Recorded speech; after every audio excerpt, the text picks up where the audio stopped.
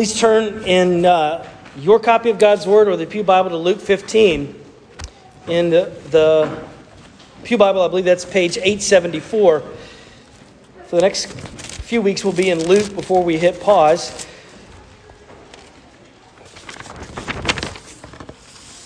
Jesus has a way of communicating both in word and in deed. And when he teaches, when he instructs, so often he employs parables. Perhaps probably the most beloved parable of all, of all time, of all of human history. Probably the best known parable, aside from maybe only second to the parable of the Good Samaritan, is this parable that we're about to read about the lost son. Remember last week I talked about how there's three parables here. There's the parable of the lost sheep, the lost coin, and the lost son. And that's where we're going to focus, is the lost son this morning. But just as a reminder that Jesus, in his own creative but compassionate way last week, insulted us by calling us sheep. Sheep are dumb animals. They're stubborn animals. They need to be herded together. They need to be protected. They're helpless, sometimes altogether clueless. And that's us. Without God at the center of our lives, without his wisdom, without his voice, that we are just wandering further and further away, very, very stubborn. And that's why God said last week that as the Good Shepherd, he doesn't come to his sheep and say, "Oh, would you please follow me home now?" Because sheep don't do that. Your dog does. Your cat, that's a different story. And I made some enemies last week because of a comment about that. Sorry. But if you have a dog, it follows you home. If you have a sheep, the shepherd has to go to a faraway land and says, "You wandering sheep," throws it on the ground, has to tie the legs of the sheep together and throws the sheep over his shoulder to make that sheep go home. Sheep's glad when it gets back to the pastures and under the care of the Good Shepherd, but there's a process there, right? And we were labeled sheep last week. Now we come to the story of the prodigal son. Or another way of looking at it, or another way of describing it, is the parable of the lost sons, plural. There's two sons here, and we'll unpack what I mean and what that entails. And why is it that, and by the way, God, the father in the story represents God, that we're about to read together. The story is a story about the emptiness and the deceitfulness of sin. The story is also about the problem and the deceitfulness of self-righteousness. It's also a story about just the dysfunction and the tragedy of brokenness in family relationships. And maybe you can identify and some of the ramifications of those broken relationships, if you know what I mean. So, I know you just sat down. Let me invite you to stand again. Let's show deference to God's Word. I'm going to read the opening two verses, and then we'll look at the end of the chapter. Hear this. This is the Word of God, Luke 15. Now the tax collectors, because I want to set the context, the tax collectors and sinners were all drawing near to hear Jesus. And the Pharisees and the scribes grumbled, saying, "This man receives sinners, and he eats with them." Tells the two parables we studied last week, and then continue down with verse 11. And he said, that is Jesus, "There was a man who had two sons. And the younger of them said to his father, 'Father, give me the share of property that is coming to me.' And he divided his property between them. Not many days later, the younger son gathered all he had and took a journey into a far country. And there he squandered his property in reckless living. And when he had spent everything, a severe famine arose in that country, and he began to be in need. So he went and hired himself out to one of the citizens of that country, who sent him into his fields to feed pigs. And he was longing to be fed with the pods that the pigs ate, and no one gave him anything. But, verse 17, when he came to himself, he said, 'How many of my father's hired servants have more than enough bread, but I perish here with hunger? I will arise and go to my father, and I will say to him, Father, I've sinned against heaven and before you. I'm no longer worthy to be called your son. Treat me as one of your hired servants.' And he arose and came to his father. But while he was still a long way off, his father saw him and felt compassion and ran and embraced him and kissed him. And he said to him, 'Father, I've sinned against heaven and before you. I'm no longer worthy to be called your son.'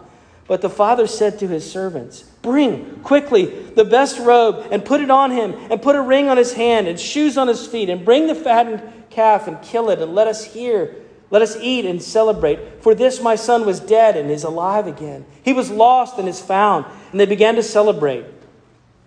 Verse 25. Now his older brother was in the field, and he came and drew near to the house. He heard music and dancing, and he called to one of the servants and asked what these things meant. And he said to him, your brother has come, and your father has killed the fattened calf, because he has received him back safe and sound. But he was angry and refused to go in. His father came out and entreated him, but he answered his father, look, these many years I've served you. I've never disobeyed your command, yet you never gave me a young goat that I might celebrate with my friends. But when this son of yours came, who has devoured your property with prostitutes, you killed the fattened calf for him? And he said to him, son, you are always with me, and all that is mine is yours. And it was fitting to celebrate and be glad. For this your brother was dead and is alive. He was lost, and he is found. This is God's word. You may be seated. Let's ask for God's help. Father, we do desire your help. We know that there is hope and there is health and life if we would build on you, the rock and refuge that we need, and not on the shifting sands of the world and our own feelings and imagination. So please, Holy Spirit, take the word and birth and bring forth faith in our hearts and love in our hearts as we try to understand your love. Through Christ we ask this. Amen. Back in the 90s, I began listening to a folk rock band called Eddie from Ohio. And name notwithstanding, they're actually from Virginia, but that's neither here nor there. But one of the reasons that I like folk rock music sometimes is because there's often a story that unfolds. And in this particular song, it's called, the name of the song is I Don't Know Me. And in the story, the singer reflects on how she's been faithful. She's been faithful to her spouse. She's been faithful to her dog. She's always attended the Anglican church at the top of the hill. She talks about how she mows her grass on Saturdays. She's lived a responsible kind of life. And she's even paid her utilities, mostly on time.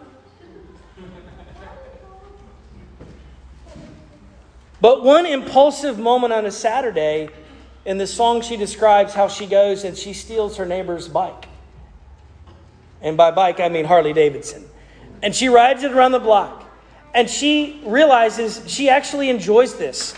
She's not embarrassed at all that she stole the Harley Davidson. And she wrecks it and drives it right through the neighborhood picnic. And it doesn't bother her a bit. And then she has this moment where she realizes in the chorus, this is what it says, I don't think I know me as well as I thought I did. Well, it takes a posture of humility to say that, to come to the realization that we're not quite as aware of our badness as we realize. I don't think I know me as well as I thought I did. Well, the truth is, unless we get the clarity of God's word raised up in front of us as a mirror, as a source, as a voice of wisdom, then we won't have a clear understanding of who we are, truly. Jeremiah 17, the prophet says, inspired of God, that the heart is wicked, desperately wicked. Who can understand it? Well, we have in God's word tremendous life and light. There's different, elements and aspects, surprising elements sometimes, especially for the original audience that Jesus would have brought forth when he employs this parable and teaches us about the Father and God our Father, and then our predicament and the God of salvation. And maybe it leaves us thinking, I don't think I know God as well as I thought I did. That's a humble statement. And that is true. And I'm sure that people that day, if they walked by faith and embraced what Jesus said in this parable, they came to the realization, maybe I don't know God or myself as well as I thought that I did. The emphasis here is not merely on the younger prodigal son.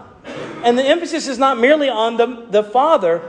The emphasis is also, I would say it spans both. It spans both sons and the father in this parable. And here's how I want to break it down. I've listed it there in the order of service. It's the rebellion of the younger son, the rejoicing of the merciful father, and then we see last the resentment of the older son. The rebellion of the younger son, the son imagines that he would have freedom. He wants the freedom that he imagines will be away from, the confines and all the responsibilities of the farm and the family. He wants to just go away. The problem is he needs money, right? He needs money to make that happen, to live alone. So he goes to his father. And by the way, in that day and age, if it were to happen that you would get, this would have been a really big deal. And they would have dialed into this, the elements of this parable. The older son, in that day in an ancient Near Eastern culture, the older son would have gotten an additional share than younger. So in this situation, there would have been a third of what the father had that would have been a proceed in his inheritance to go to the younger son. But it's so insulting. It's so painful. If you could just imagine what that conversation was like when he went to his father and he said, hey, listen, you know that inheritance? I want it now. And can you imagine the father saying, but son, you don't understand. The terms of that inheritance come, it matures when I die. And then in essence, the son says, well, Father, that's kind of the point. I'd rather you be dead. So give me so that I can go. And the father does this. He has to sell off part of the land. He takes the money and he wants to leave and he leaves. The father's love and a relationship with the father is rejected. The son didn't want the father. The son wanted the father's stuff. And he envisions a life of liberty, following his dreams, his passions, his desires, not having to answer to anyone, no restraint. He thinks that a life of pleasure is a life of joy, a life of fulfillment. That's how he approaches life. Verse 13 says it was what? It was reckless living. Now, I'm sure it didn't seem to him at the time reckless. It seemed like nothing but fun, loads of fun. And it was until it wasn't. Right? It's like technology. Technology is great until it's not. And we rely upon that. And if you're relying upon fulfilling your desires and just going out and doing whatever, impulse you have and spending away, then you do realize that sometimes what actually visits us is not freedom but bondage. There's an emptiness there. This is us sometimes. We want the gifts that God gives, but we don't want God's authority or relationship. We want the good gifts. We don't want the gift giver. Many people live this way. We'd rather make our own rules, live our own lives according to our own impulses. And that can work for a time. But that freedom of we think that there's freedom in ignoring God's law and disregarding God's love. And then it brings us into bondage and we find ourselves empty trying to chase after this freedom. And just to punctuate, by the way, the desperation that the son realizes that where the predicament he's got himself into, here, of all places, right? Verse 14, it says there was a great famine that came. And then he realized how much he was in need. He spent it all, but then to punctuate it, there was a famine. Or in our day, there was a pandemic. Right? And that pandemic has brought some people to the end of themselves. For various reasons, like it or not. And would that we see this as a mercy of God, that he would actually come to the end of himself. But it's even worse. It's so bad. And Jews understand this. For a Jewish young man to get so low that he would go and live and work amongst the pigs, which is holy and ceremonially and dietarily unclean. Can you imagine? That's how bad it is. He's longing for the things that the pigs are eating. Verse 17, by the mercy of God, it says, look at the text there, what happened? But when he came to himself. Or as some translations say, when he came to his senses. Thank God he did. Have you ever felt that, by the way? Have you ever felt the emptiness of living in sin and your selfish impulses, and you think, I thought this was going to bring me happiness. And now all I feel is guilt and shame and loss. He's broken. And praise God, this son remembers the love of his father. He remembers his father. And what does he say to himself? Verse 18, he says, I will rise now and I'm going to go to my Father. He didn't say I'm going to go back to my community. I just want to go back to what's familiar. I'm going to go to my Father. I know him. There's a humility here because he doesn't just sit there and wallow in self-pity and blame everybody else. I had my plan in place and now it's gone sour. No. He takes personal responsibility. Even in rehearsing the speech that he would give his dad in verse 18, he thinks to himself, I'll say, Father, I've sinned against heaven, which is to say God, vertically, and you horizontally. Father, I've sinned against heaven and I've sinned against you. He's got this in view and he has this in mind. He begins the journey home. And just imagine, as he's making that journey home, he was a faraway land. He had plenty of time to rehearse the speech, to get things all ready, so that when he saw his father, not knowing how the father would respond, he's beginning to say, okay, let me get this down, right? I'm going to talk about how I'm going to become a hired servant. I won't even ask to live on the property. Slaves do that. I'll be an outside servant. I'll work really hard. Father, I'll prove myself. I will pay back. I know that I'm indebted to you. I will come up with the money. I will earn my way back into the house. He has this whole speech set in mind. I know that speech because I've had that speech internally. I thought to myself, Father, I'll feel really bad. Let me just, before I come to you with my sin and shame and guilt, let me just feel bad for like 3 solid days. And that's not how it works. And we know it's not how it works because what does it say? The people in the town evidently saw him coming, alert the father. The father is there standing. And this would have been scandalous in and of itself. The community knows what he did. The community imagines what the father feels. And it's so surprising. It's utterly shocking. So let's move on to this next observation, which is the rejoicing of the merciful Father. We see in verse 20 the affections, the intentions, the disposition, the heart of the Father. But just, again, before we kind of dig into that, consider how this would have sounded and appeared to the original audience. It's altogether counterintuitive and countercultural. Scholars of ancient Near Eastern culture will highlight the fact that there is something deeply wrong. It's altogether insulting the way the son left and then the way the father responded when the son returned. Ken Bailey, who is a scholar who's written extensively on this, he's traveled and he's studied ancient and modern cultures similar to this, and he goes to them and says, let me give you a scenario. How would this happen? They say it wouldn't happen. He wouldn't do that. And when they came back, the father, they think this story is nonsense because they would say it wouldn't be like that. The father, in that culture, the father would have met him at the gate and he would have beat the son violently, perhaps. We might expect, even if our idea, our notion of God, the Father, is skewed, we might imagine that the Father stands there at the gate with his arms crossed, saying, well, this better be good. Yeah? You know, fully folded arms. I'm ready. It better be really good. We're not into violence, so we'll just make him suffer.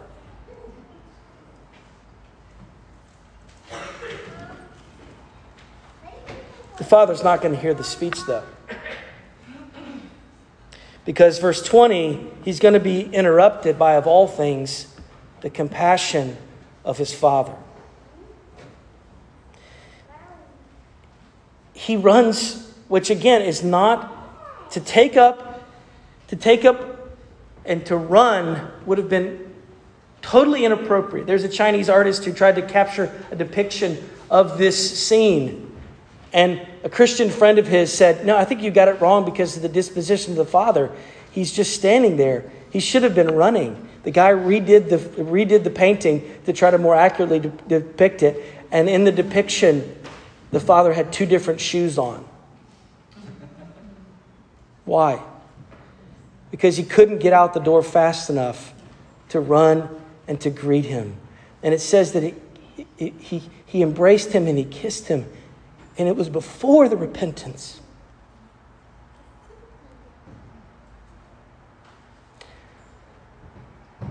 before he could say anything. It's just unthinkable.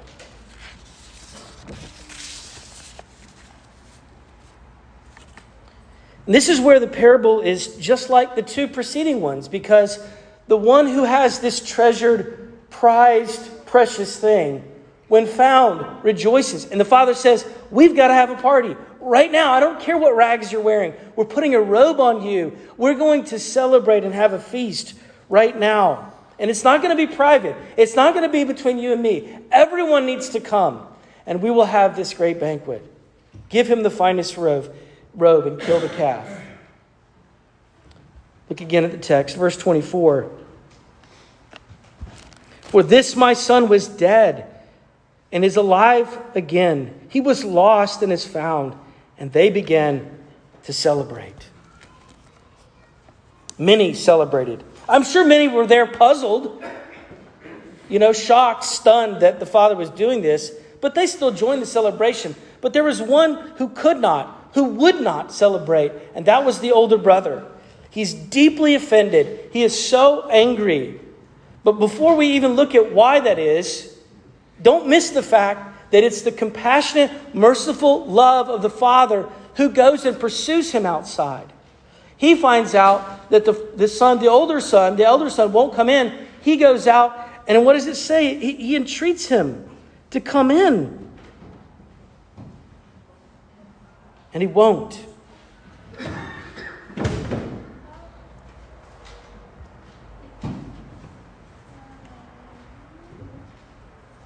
He's rude to the father.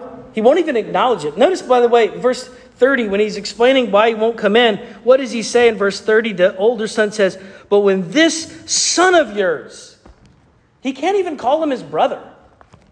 When this son of yours goes and takes your property with prostitutes, you decide to kill the fattened calf? The father, of course, replies in verse 32, we have to rejoice.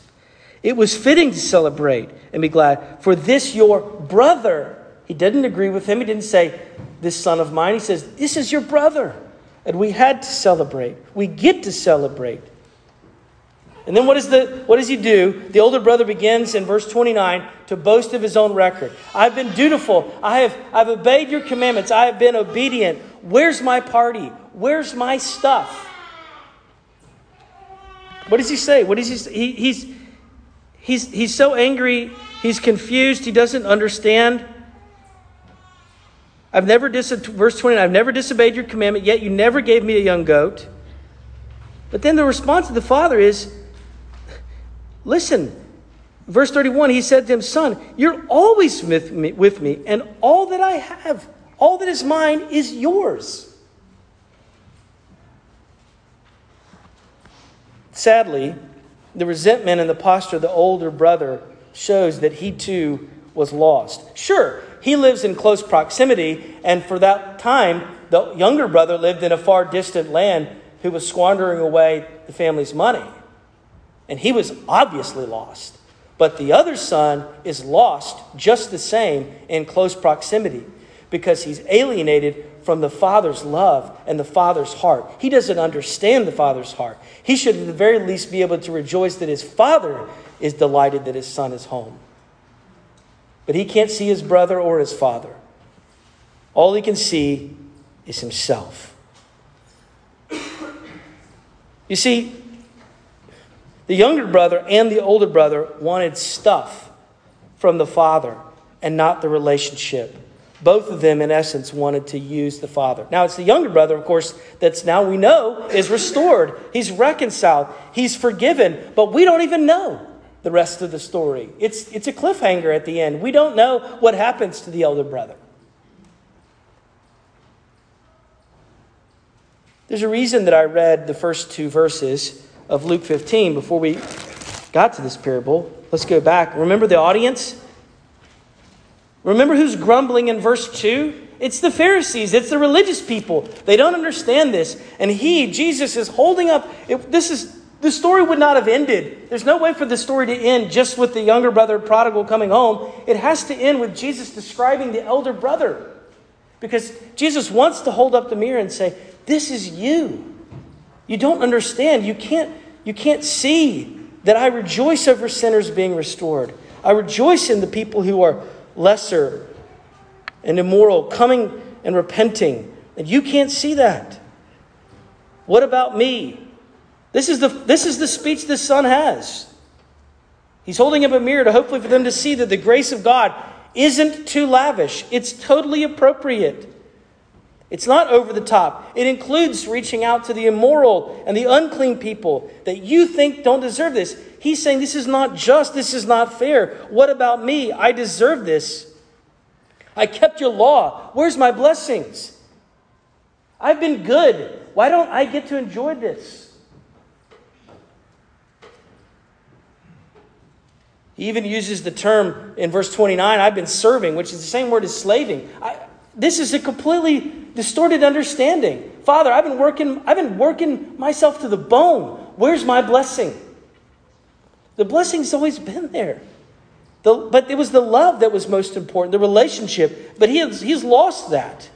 He's been blinded and deceived by his own self-assessment of righteousness. Friends, what about you? Are you keeping score? Do you think the Father, our Heavenly Father, do you think that He is scorekeeping? All of us do at times.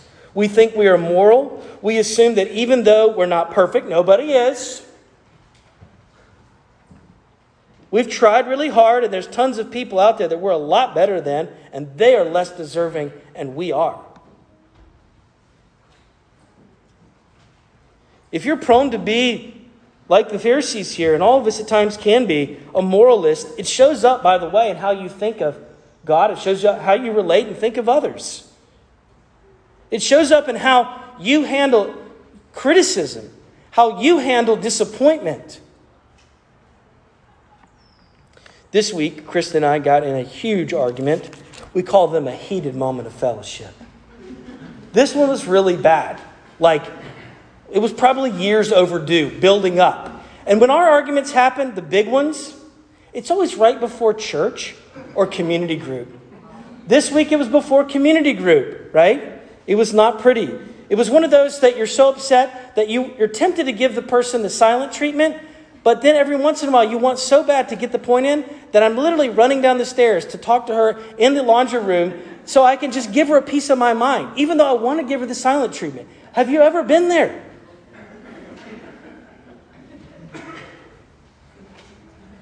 It was so bad that Krista decided not to attend community group. And when we got to the prayer time at the end of community group, I said, everyone just pray that Krista will come to her senses and see that she is wrong and that I am right. Now, they knew I was joking.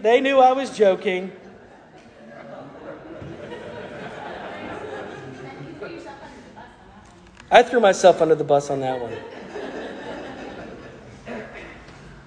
But I was wrong. Okay, maybe both of us were wrong. But my anger stemmed from my own proud, moralist, older brother mindset. I thought I deserved something.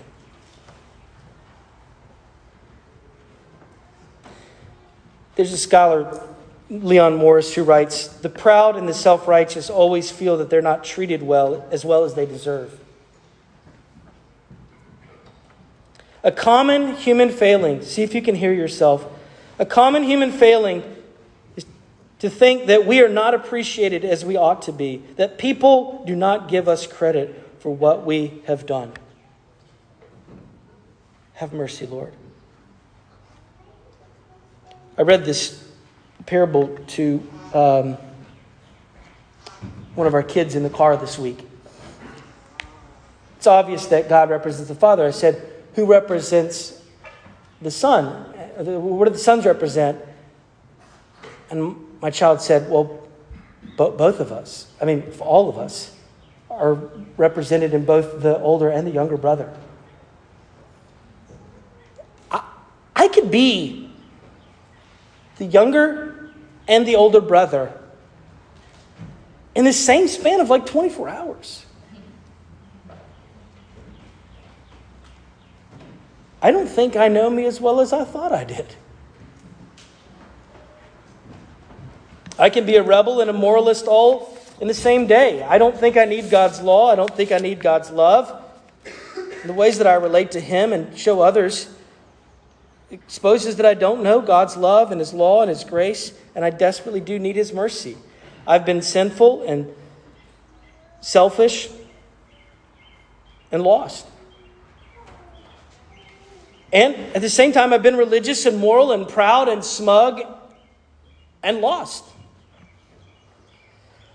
But not really, because He pursues me. He pursues us, His sons and daughters. Perhaps you can relate. But what would motivate us to surrender? Right? What would bring us to a place of repentance for our pride and our assumptions and presumptions and our self-righteousness? What would bring us to a place of surrender and repentance that says, I need to go home. I'm not in the right place. I need to have that difficult conversation, and I need to go to my spouse and say, I'm sorry. I was wrong. Or whatever it looks like to come home in repentance. What would compel us?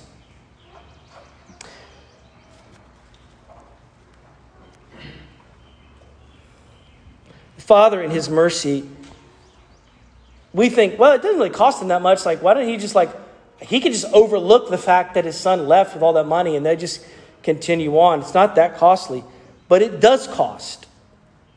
It actually costs the older brother, if you think about it, in the parable. Remember how He said to the son, the older son, when he goes outside, won't you come into the party?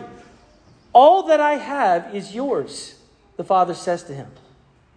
And that's right, isn't it? Because the other portion of the inheritance is already gone. So whose robe and whose ring and whose calf? It's the older brother. Because whatever is the father's is going to be his in the inheritance. And now the younger brother comes back and he's going to get that? This is actually the difference between, all of them are similar, all of them are essentially the same, the three parables in Luke 15, except the other one, the shepherd goes searching, and with the coin, remember the woman goes and she searches and won't stop until she finds the lost coin. But here, the father's at home. Now, why is that? What would Jesus have us see in the telling of this story? Except that maybe it would have been the job and the responsibility after a time for the elder brother to go and search for him, to restore him, to draw him back. Pastor Tim Keller, in an excellent book, if you really want to ponder and meditate on this parable, he writes all about it in Prodigal God. It's a wonderful book I commend to you. He unpacks it all. He talks about in the book how Edmund Clowney, who's a professor that he and I both had, recounts the true story of a young man who was a U.S. soldier who was missing in action during the Vietnam War. And when the family could get no word of him through all the official channels, the older brother, true story, literally of his own expense, at his own risk, got on a plane and flew to Vietnam to go and search through the jungles and the battlefields for his lost brother.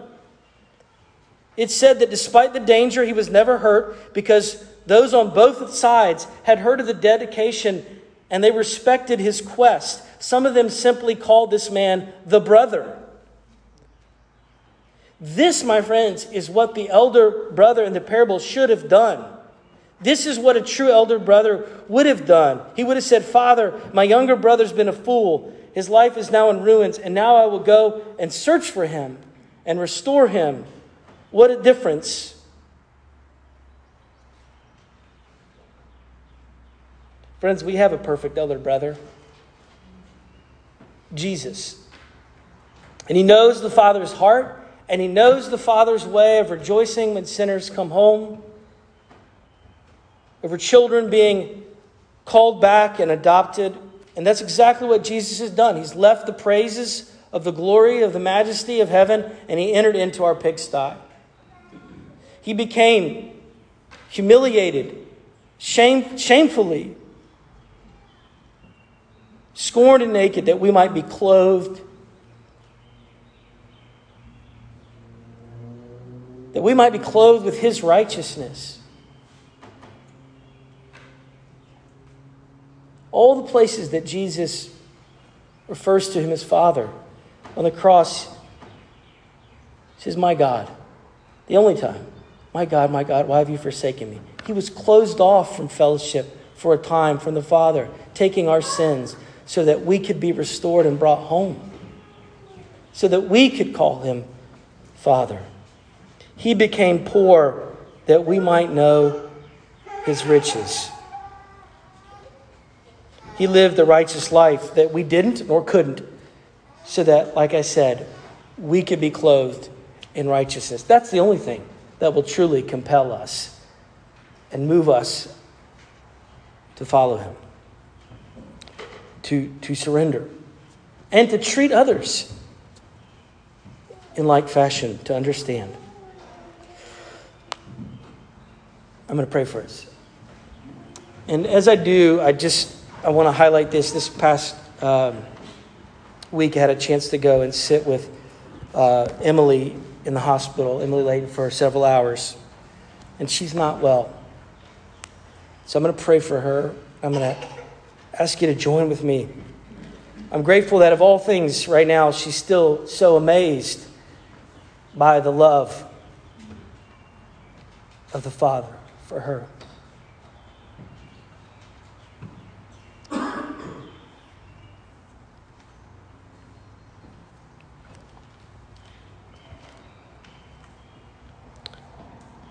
Father, we're grateful today that we can call you Father.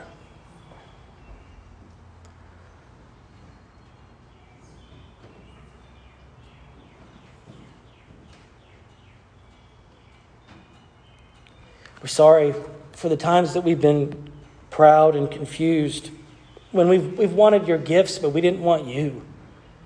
We'd wanted your stuff, but we didn't want a relationship. Thank you for loving us so much. Thank you for pursuing us in the person and work of Jesus. Thank you for your Spirit who draws us, who softens us. Lord, help us to listen. Help us to shed the self-righteousness and the foolishness of sin. Help us to walk in the light. Lord, we do pray today. So we think about people who are struggling. People are struggling in relationships. People are struggling in their workplace and with their health. And they would love to have some good news, but they don't right now. We especially remember our dear sister that we love so much, Emily. We pray that you would give her relief. Thank you that she loves you so much. She understands that, and we pray that you, even though she's confused right now about something that's going on with her, we pray that you would comfort her. Pray that physicians and other providers would have great insight on how to best care for her. We pray for Matt. Pray for Amanda and Noah and Riley May, that you would comfort them, that you would be and shine forth as the Prince of Peace that you truly are. That you would comfort and guide them right now. Guide us all. Lord, we look at a world that's confused and filled with conflict, and our hearts ache, and then we pray, Lord, that you would come back. Right now I pray that you, this very day, would be so pleased as to return and restore all things, make all things right and all things new, that you would rain down and shower forth mercy and justice. For this we ask in Jesus' good and sufficient name, even now as he taught his disciples to pray together, saying, Our Father, who art in heaven, hallowed be thy name. Thy kingdom